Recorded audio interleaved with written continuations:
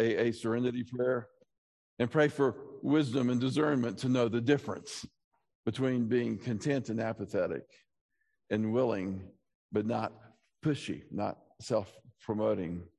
And so I came home and I thought that kind of captures where I am. And the next day I got a call from Robert, a text from Robert asking if I would be willing to serve here for a couple of months here in April and May, essentially. And after praying that prayer, I thought, God's hand is in this. So we're going to be looking at the book of Revelation. But let me give you just a sidebar lesson about Revelation itself. There are really three different ways we use the term revelation. God revealed this to me. First is in his inspired word. It is the authoritative word of God. He has revealed himself to us. Even more basic than that, we could say, he's revealed himself to us in the Lord Jesus Christ, and then in his written word about the Lord Jesus Christ. Secondly, we can say God revealed this to me in the guise of illumination. It's not new revelation, but for us to have eyes to see and ability to understand what God has revealed. It's like the light comes on. That's the illumination of God's word. And we can use the term, God revealed this to me. It wasn't like he did it directly as though we were apostle or prophet, but it was the work of the Spirit in our lives so that we could understand what he's revealed in his word. But in his word, we also understand that we are to trust in the Lord with all our heart and lean not on our own understanding. In all our ways acknowledge him, and he will direct our paths. He will make our paths straight. He will keep us from veering off. He will lead us. He will guide us. Now, that is more subjectively discerned. I think as we try to understand what God's will is for us, we go to his word first, and we read what God has revealed. We know that's true. We pray for the eyes to see, ears to hear, and hearts to understand and obey. That's the illumination of God's word. And then God doesn't tell us who we should marry, what job we should take, where we should live, what church, what congregation we should go to, what should I respond to, serve in this kind of way. But God does lead us in all our ways. Acknowledge him. He will lead us. He'll direct our paths. So I thought it was, rather extraordinary and obvious just in that circumstantial timing that I just asked for prayer, that I'd be willing and not self-promoting, that I thought, I can't turn Robert down now. So I do think that God is in this, and that doesn't mean that what I preach is infallible, but the word that I preach is. And I pray that the Holy Spirit will give you all understanding how to receive and understand what God says in his word, and that he will use the preacher in his own fallible way to help enlighten that, to help open it up to you. Now, the second point of orientation, coming to a congregation that I know many of you, but I don't really know what's going on right now. I feel like a fisherman going to a new lake. I know some basics about how to fish, what to do. I've maybe gotten some tips from this or that. This is where the bottom structures are. This is what, and I try, but I'm casting out lines, not exactly knowing where the fish are. As we go through these first three chapters of Revelation, I don't know where the shoe fits, but I am praying that this God who has led us to do this and who has given us this word, that his Spirit will take and apply to you all in this church in a way that is a blessing and is an encouragement. And so we turn to God's word. I wasn't sure I was going to do this. Mary and I have been reading a book by Martin Lloyd-Jones, Spiritual Depression. I read it at the beginning of ministry. How many of you have read Spiritual Depression? It's interesting that I'm just going to remind you of that book. I read it early on, and I think it fed my thoughts. It was one of many witnesses that helped shape my understanding of how to grow spiritually. But I think because of its title, people think, I don't need that book unless I really get depressed. No, it's really a guide to spiritual health. I almost tried to take that on and give you a sampling of some of the points that Dr. Martin Lloyd-Jones was making. but I thought it's way too rich, way too much for the time we have together. I commend it to you for perhaps some of your small groups or book studies or just in friendship. Say, let's read a chapter and we'll talk about it this next week to digest that book. It's a guide to spiritual growth and health. And I wish I had done that early on at Sycamore, and then in the middle of the time at Sycamore, and then later. Having read it at the beginning, it shaped my mind. Reading it now after a lifetime in ministry, I think it is the best collection of sermons as a guide to spiritual health. It's really extraordinary. So I just commend that to you. That's what I almost did, but we're turning to this. So let's pray that God will use this study of his word. Heavenly Father, we come to your word now. This is a book that is often confusing, often neglected, but not these first chapters so much.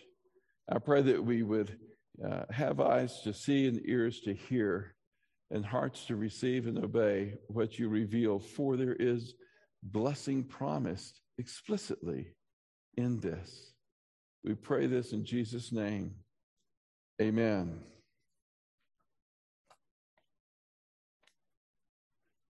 My name, ladies and gentlemen, is Captain Jefferson Kyle Kidd, and I'm here to read the news from across this great world of ours. Anybody recognize that? There's a movie out last year, News of the World, and it's a great illustration for what we're doing this morning, because this after the in the early Wild West days, this captain from the military who's lost his printer shop made his vocation traveling out in the Wild West, reading newspapers. People, many of them couldn't read. They didn't have news of the world. And they would gather like people would gather to go to the movies. It was a special event in the town because their lives were dangerous and their lives were desperate and they were dirty.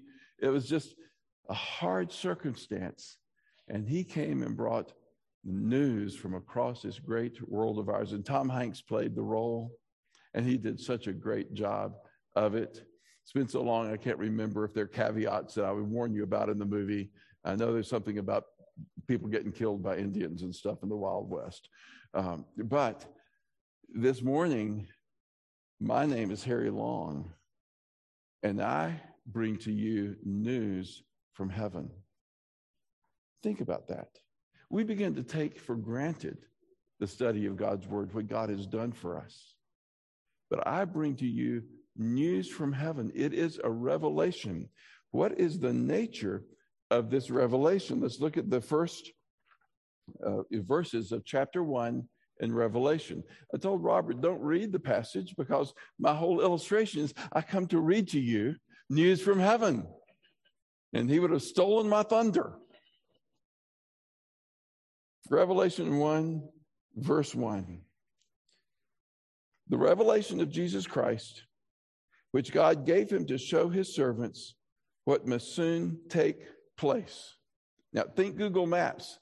Right here at the very beginning is the highest view. With Google Maps, you can go so far out, you see the globe of the earth.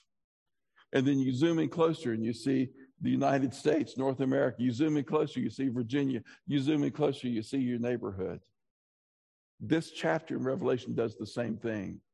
What this book is about, it's a revelation of Jesus Christ, which God gave Jesus to show his servants what must soon take place. This is about the work of Christ in this fallen world and his return to this fallen world in the end. That's what this book is about. A little more specifically, he made it known by sending his angel to his servant John, who testifies to everything he saw, that is the word of God and the testimony of Jesus Christ. This is a revelation that God gave to John.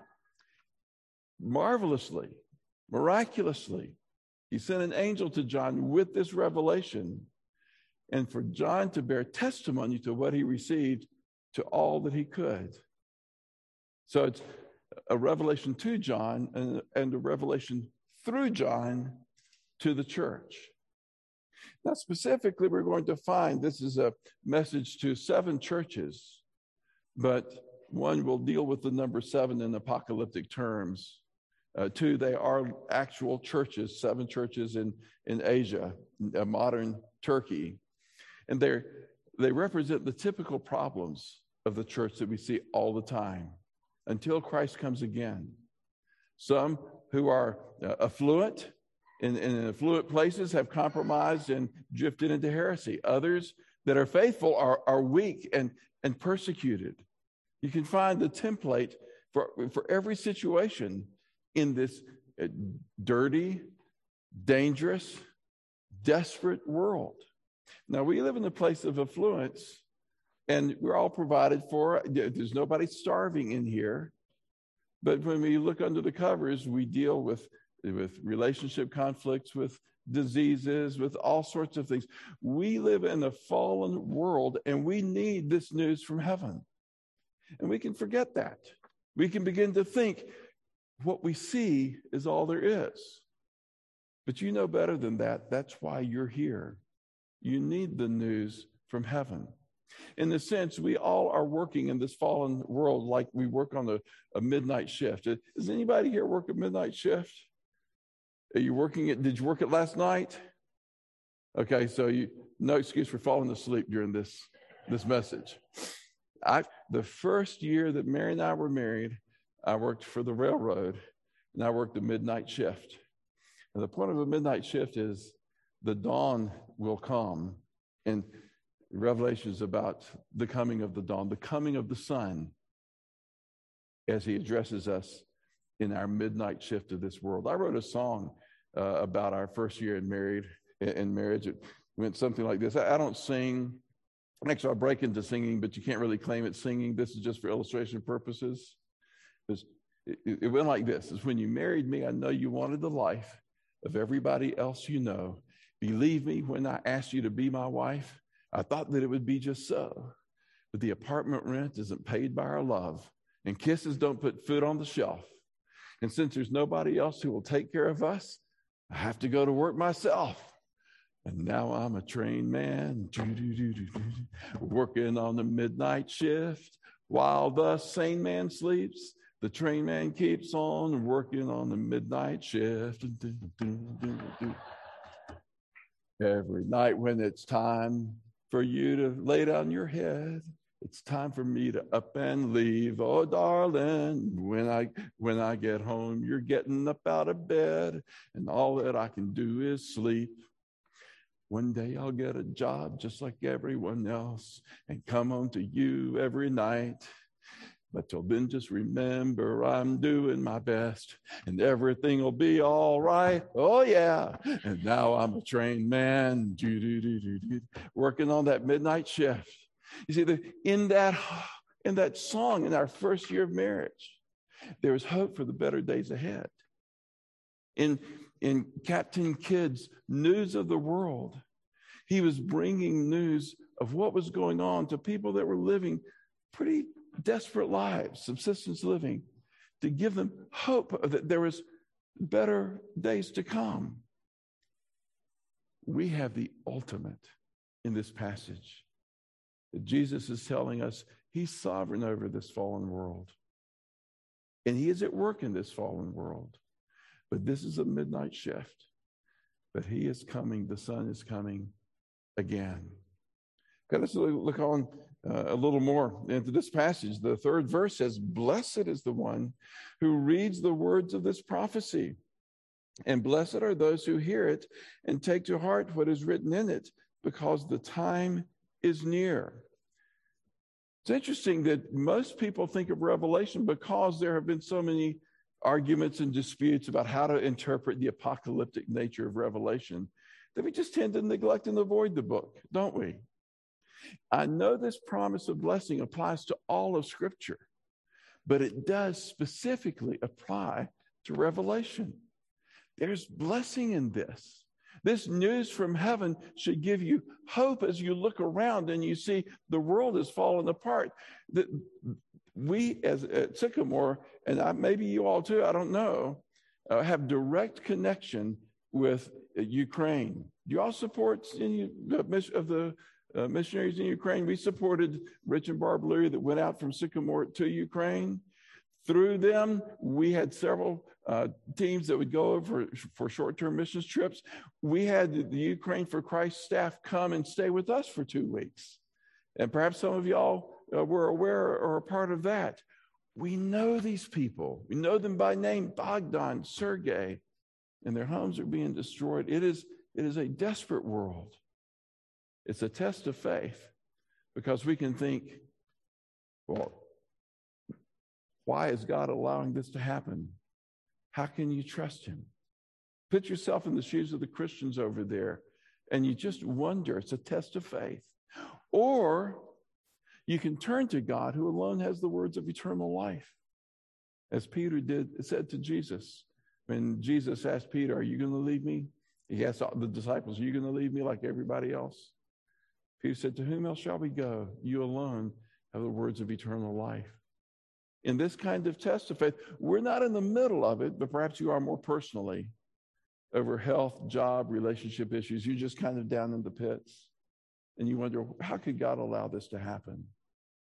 In that test of faith, you either break to God and say, my hope is in God who raises the dead, or you break away from him and say, I thought God would protect me from all this stuff. Your faith was not in God as God. It was in what he could do for you, for what you wanted. What a test of faith.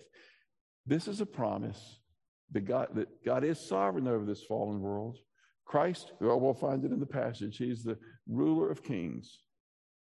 And you say, that can't be. Look at what's going on. Remember, our Savior said, in this world, there'll be wars and rumors of wars. There'll be disasters and famines and all this stuff. The fallen world will go on this midnight shift until he comes again. But in this time, Jesus said, upon the rock of confession of him, that he's the Christ, he will build his church, and the gates of hell will not prevail against it.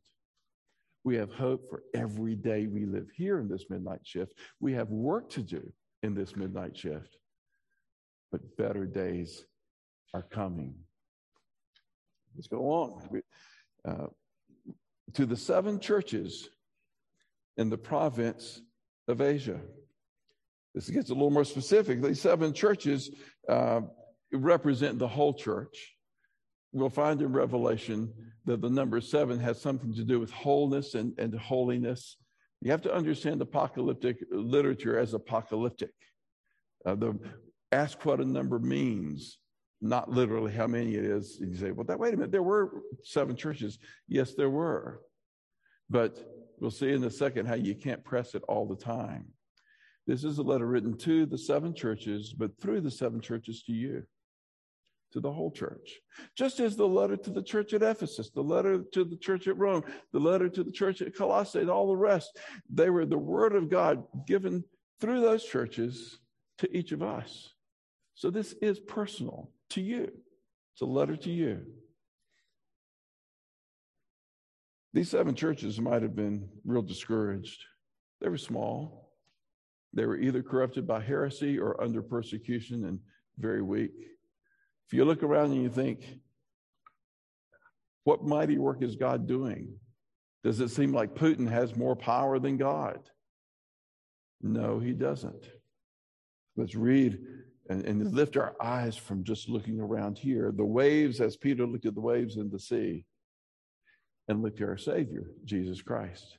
This is a message of grace and peace. Grace and peace to you. How many times do you read those words and you just think it's a greeting? It's like saying hello. It's really a message from God of grace and peace. In this midnight shift, that's dirty, desperate, and dangerous. Grace and peace to you, because we're trusting in the one who raises the dead. From him who is, and who was, and who is to come. Whenever you read God and the Lord Jesus Christ, you see the distinction. It's talking about God the Father and his Son, Jesus Christ. In this paragraph, we find a reference to the Trinity. Let me read the whole thing and then we'll explain it quickly.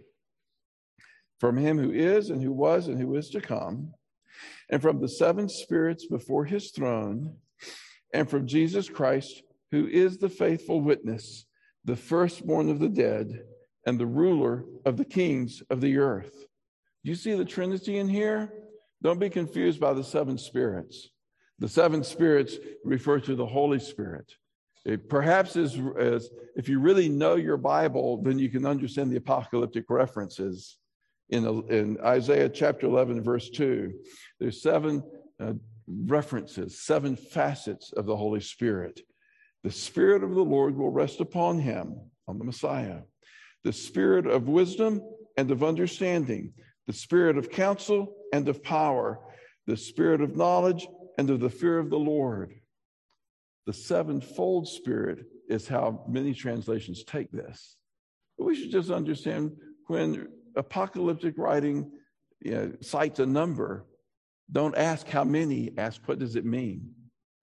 Benny Hinn evidently is do you know who he is? He's the health and wealth gospel guy that Tim Gallagher, somebody that many of us know, came from Sycamore. He and his wife Therese went to South Africa as missionaries to teach. He says Benny Hinn is the Billy Graham of Africa. Tim said when you hear about the gospel spreading so widely in Africa, it's often the wrong gospel. It's Benny Hinn's health and wealth gospel.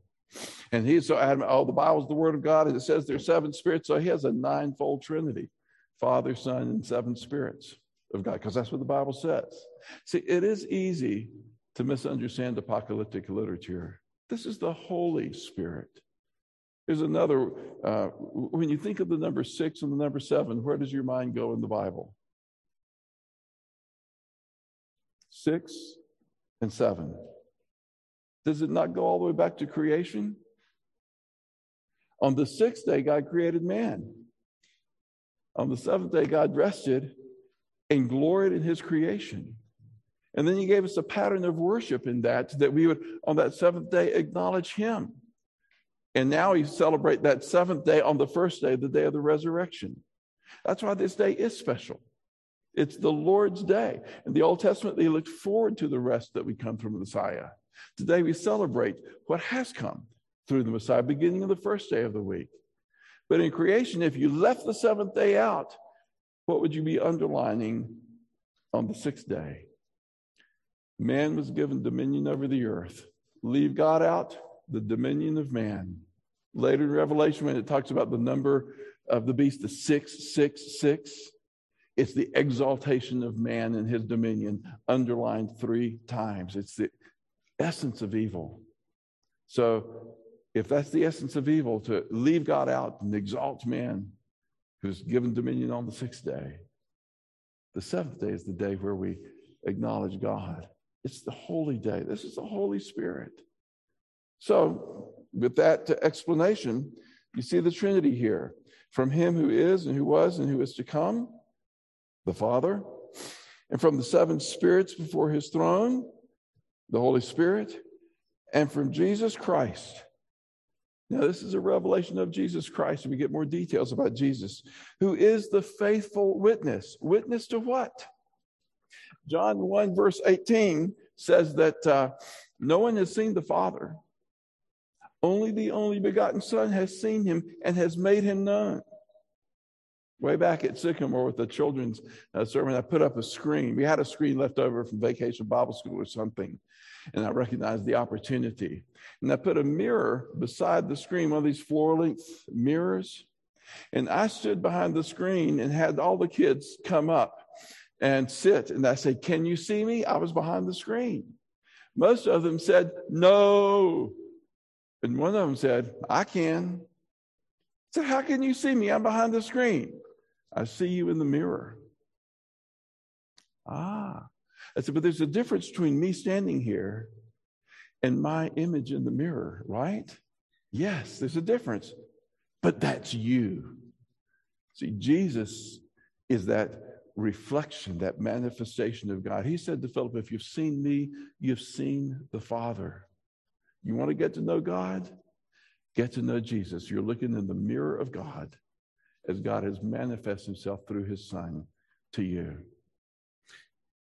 That's what it means that Jesus, who's the faithful witness, he doesn't misrepresent God at all. The direct, clear manifestation of God through the Son. He's the firstborn from the dead. Our trust is in one who raises the dead. That's not just wishful thinking. We go back and see Jesus has already done it. He's the firstborn from the dead and the ruler of the kings of the earth. Now, once we've gotten that he did rise from the dead, and he is God the Son and makes God known to us, then you can look at the world and say, it's too much chaos. How could he be the ruler of the kings? But that's like Peter looking at the waves and beginning to sink in it. Instead of looking at Jesus and say, this is news from heaven. He's still sovereign. He said there'd be wars and rumors of wars. He came first to redeem, not to fix everything. And he told us that. So this should not catch you by surprise, that the world's a mess, that we're in the midnight shift. He goes on about Jesus. To him, can't help but burst forth in praise. You talk about Jesus, John can't help, but to him is doxology, who loves us and has freed us from our sins by his blood. Okay, so this news from heaven is first a message of grace and peace from him who loves us and has redeemed us. This is news from heaven and has made us to be a kingdom and priests to serve his God and Father. To him be glory and power forever and ever. Amen. We're made into an eternal kingdom. We live above the kingdoms of this world that will all pass. We belong to an eternal kingdom. This is news from heaven. Look, he is coming with the clouds, and every eye will see him, and even those who pierced him, and all the peoples of the earth will mourn because of him. So shall it be. Amen. We can't unfold everything. There are lots of possibilities of those who mourn. We know that at Pentecost, Peter said, this Jesus whom you crucified is both Lord and Christ. And they were cut to their heart, and their mourning led to faith and repentance. There may be others that just stand against God, but when he comes and they stand alone before him, they will mourn because they realize that they were wrong all along, dead wrong. But he's coming. The sun is coming. Dawn is coming. Light is coming. The new world order is coming then, not now. I worry about new world orders that we would set up because we can't do what Jesus can do. I am the Alpha and the Omega, says the Lord God, who is and who was and who is to come, the Almighty.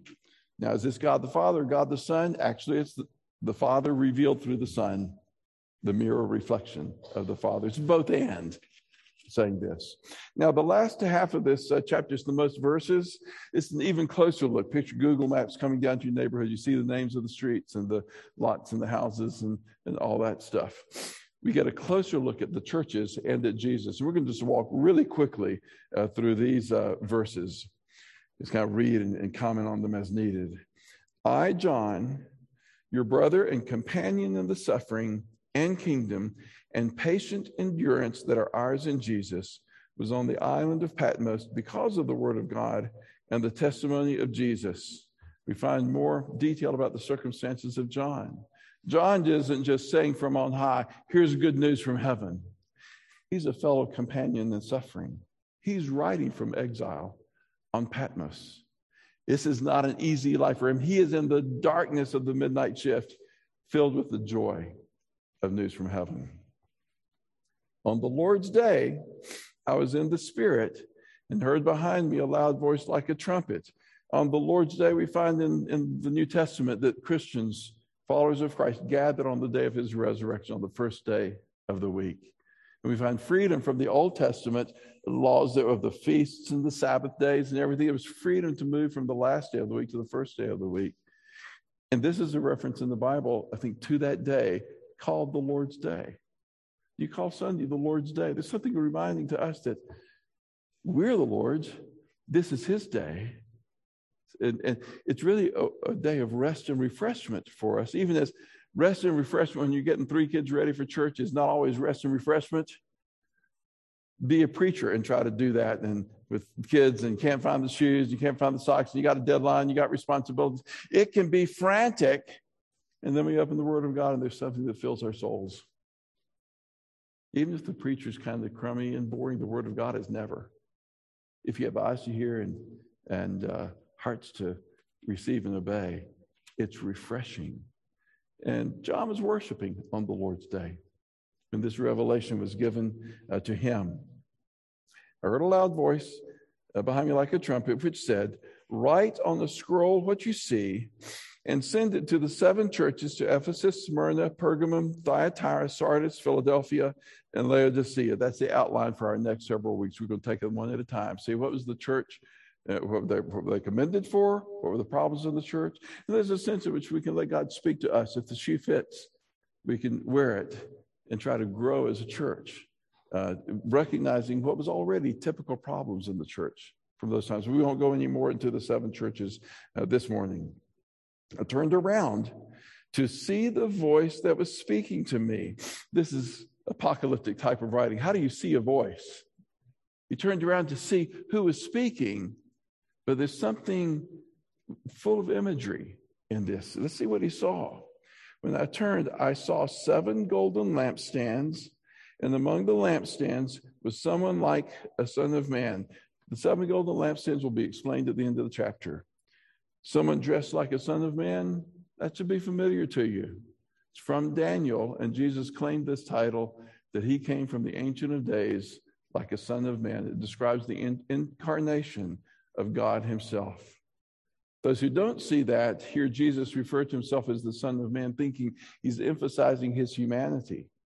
Actually, he's referring to Daniel, saying God himself will come from the Ancient of Days in the form, in the incarnation of the Son of Man.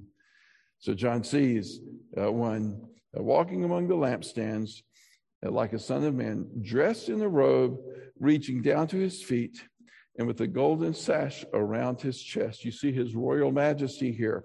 His head and hair were white like wool and white as snow, and his eyes were like blazing fire. You think of 2 things that are brought to mind: the white hair, the wisdom of the ages, but even more than that, the righteousness. Though our sins are as scarlet, they shall be as white as snow. The righteousness and holiness of Jesus. His feet were like bronze glowing in the furnace. We talk about feet of clay, feet of bronze that are standing in the midst of the heat. You see his mighty strength and power and stability. He stands. And his voice was like the sound of rushing waters. Oh, how full that is. If you just studied the voice of God through the Bible, it begins in the Garden of Eden. It begins in creation when God said, "Let there be," and everything was created through Christ. He's the voice of God, the expression of God. And as God comes into the garden, his voice makes Adam and Eve know their guilt and their sin, and they try to hide. But God continues to speak. There's power in that voice. It's like standing in Niagara Falls. None of us could stand in Niagara Falls. We can't stand before God, except that as God speaks, he speaks grace and peace from him who loves us and has redeemed us. You see the richness of this. It's exciting. In his right hand, he held 7 stars. That will be explained in a minute. And out of his mouth came a sharp, double-edged sword. You recognize that one, don't you? The word of God is like a sharp, 2-edged sword that pierces even to the cleaving of joint and marrow. It cuts to the heart. There's nothing hidden from God, and the word of God convicts us of sin, leads us to the cross, where we find the grace and peace and love of God expressed. His face was like the sun shining in all its brilliance, an image of glory. So when John turns to see who's speaking to him, he sees in these apocalyptic terms Jesus in all of his majesty and glory and holiness and power, etc., etc. It's hard for me to understand exactly what did John say. I think John actually saw this. He's just describing what he saw. God was revealing himself in apocalyptic ways to John, and John was writing it down. When I saw him, I fell at his feet, though dead. Reminds me of Isaiah when he saw God in the temple. And he fell on his feet and said, woe to me, for I am undone. I'm a man of unclean lips, and I dwell in the midst of people of unclean lips. It's John's experience exactly. Then he placed his right hand on me and said, do not be afraid.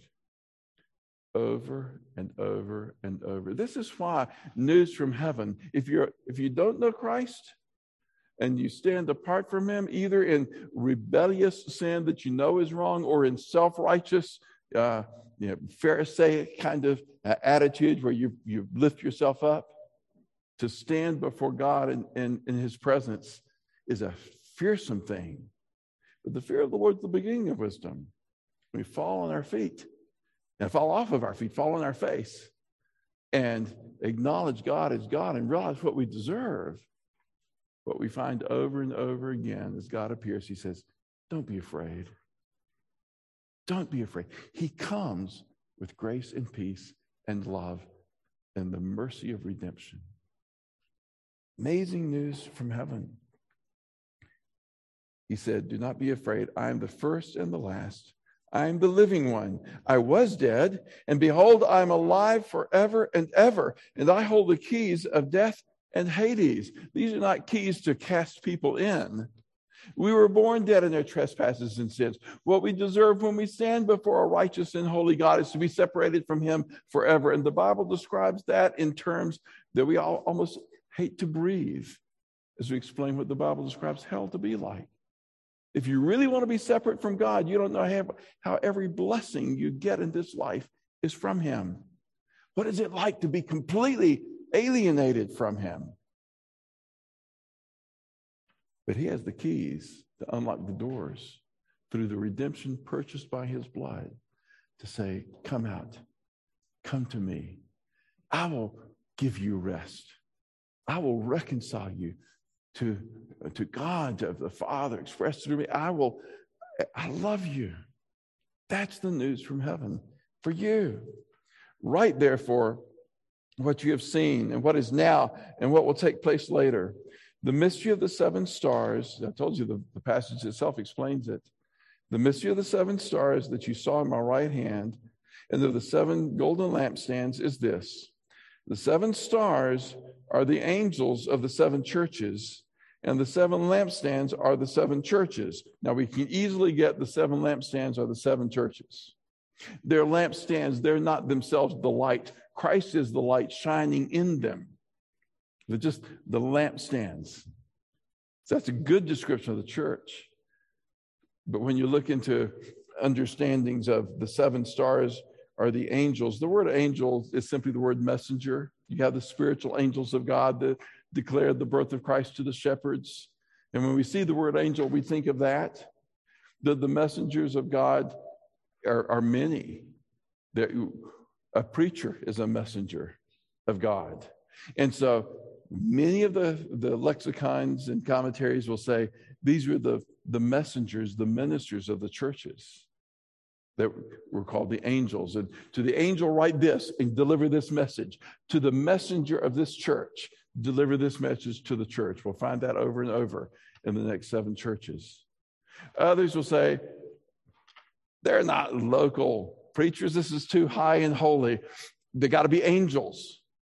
But you're right to the angel. And the Bible does refer to a couple places that we could call guardian angels, but it's not a developed theology. And I don't see there's an angel for each congregation of a church. The angels watch over God's created order. And there's a mystery there, but the angels always draw attention to Christ and to God, not to themselves to be worshiped. Whole sections of the church have gotten off into angel worship. But the Bible doesn't lead us there. I lean, without dogmatism, to these. A better translation would simply be to the messengers of the churches. Give this message to give to the churches. And so that would be the local preacher. There's an idea of the Greek preacher that he was the messenger. He was the local town crier who would announce birthday parties, announce events. He was basically a low-level errand boy with a loud mouth. That's what the preacher was. But in time of war, the preacher would be given the king's scepter, and he would go out to the invading armada coming from another city-state in his little rowboat, dung boat, and his rowboat dinghy, and he would raise the king's scepter and say, "In the name of King so-and-so, I call on you to surrender." He was usually the first one shot and killed in any battle. That's the foolishness of preaching that Paul talked about. But we come with news from heaven with the scepter of God, saying, Christ is at work. He's sovereign over this world, and he is coming again. He comes with grace and with peace and love and mercy, but you need to surrender to him. Give your life to him. Belong to him.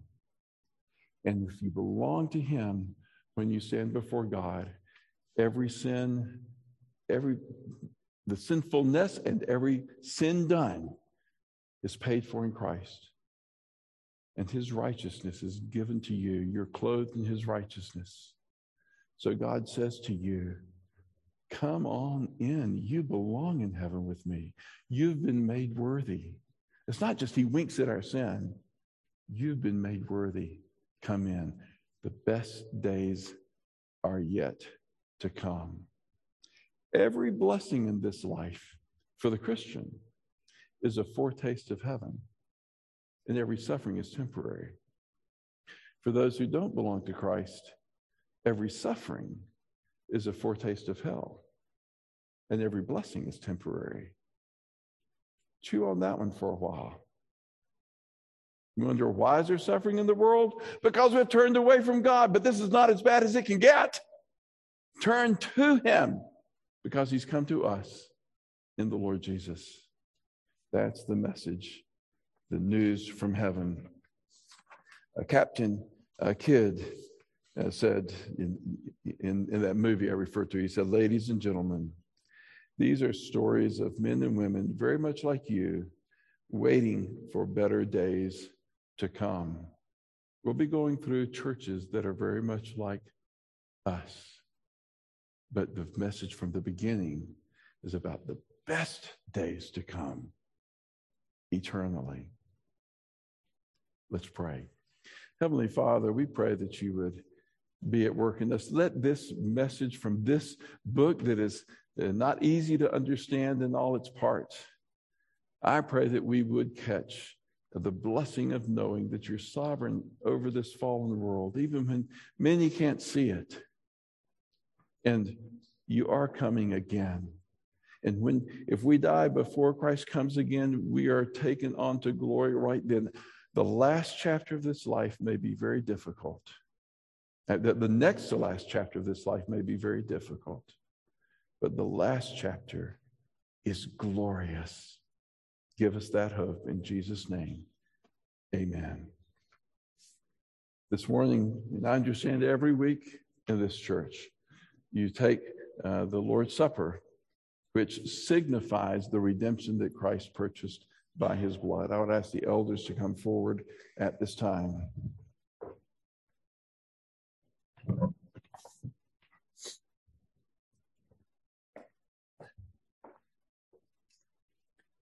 This is the Lord's table. It doesn't belong to a particular church or particular denomination, but it is for all who have truly received Christ as Savior and Lord and belong to him. And that sincere faith is also professed. It's not kept secret. If we confess with our mouths and believe in our heart that we shall be saved. You don't keep it a secret. You profess it before the church. So if you have received the Lord Jesus and made profession of your faith before the church, it doesn't have to be this congregation, but before the church that holds to the gospel of Jesus Christ, you're invited to take this with us. If you haven't, don't take the signs, the things that symbolize what he did. Take that which it represents. it's all the better. Take the Lord Jesus Christ himself and share that faith with those in this church, and then come and take it next time. On the night our Lord was betrayed, he took the bread and he broke it, and he gave it to his disciples, saying, "Take, eat. This is my body given for you. Do this in remembrance of me."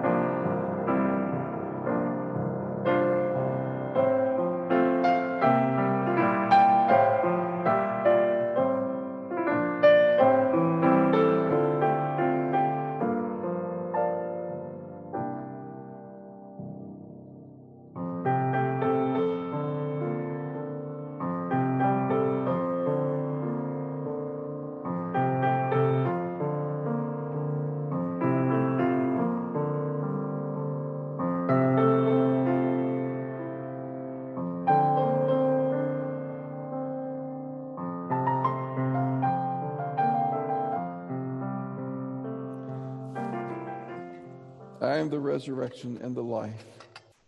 He who believes in me, though he dies, yet shall he live. And he who so lives and believes in me will never die. Do you believe this? Let us eat.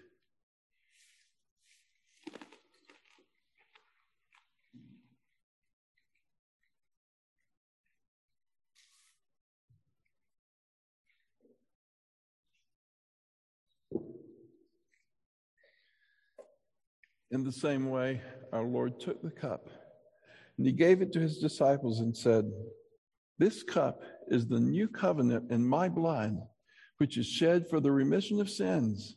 Drink ye all of it."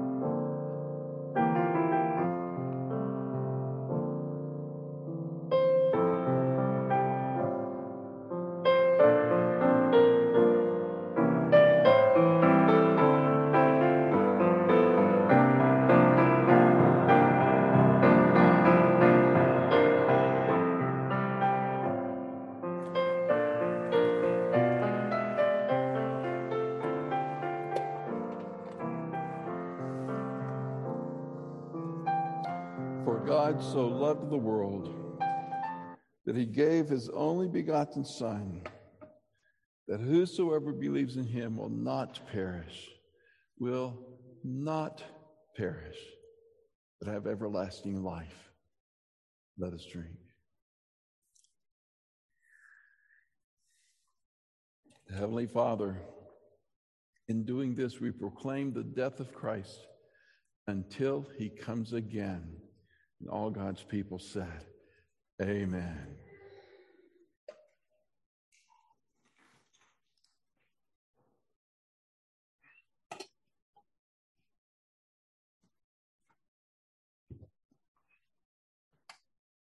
Praise God.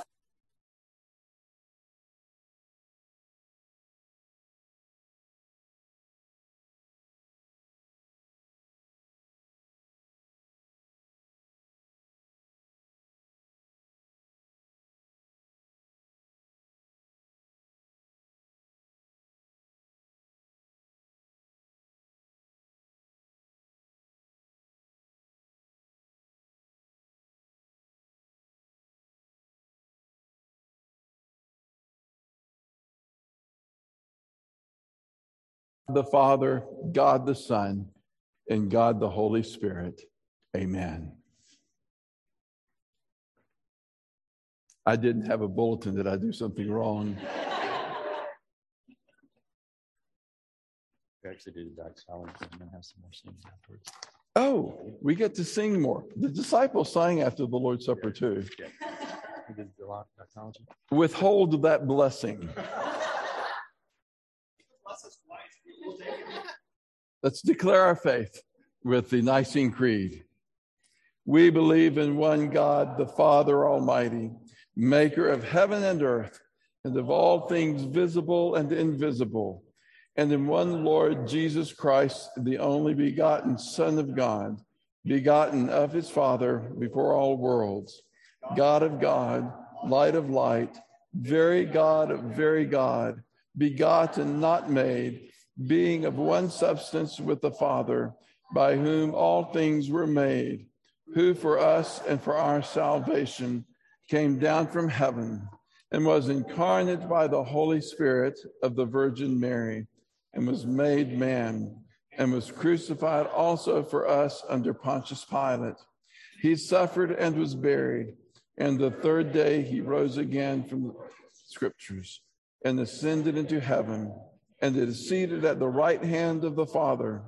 And he shall come again with glory to judge both the living and the dead, whose kingdom shall have no end.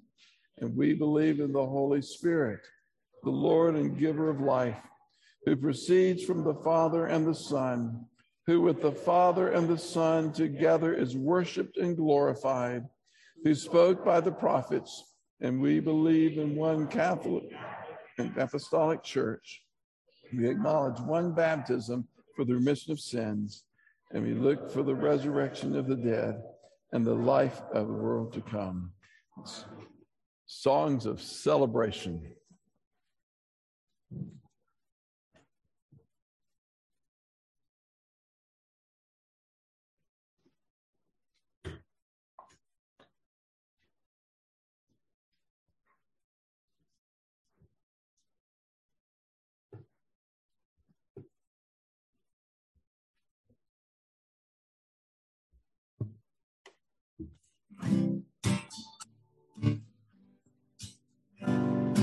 Lift high the cross, the love of Christ proclaim, till all the world adore his sacred name.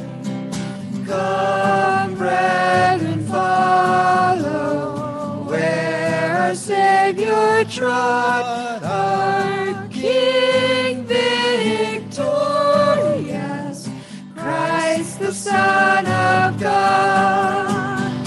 Lift high the cross, the love of Christ proclaim, till all the world adore his sacred name. Let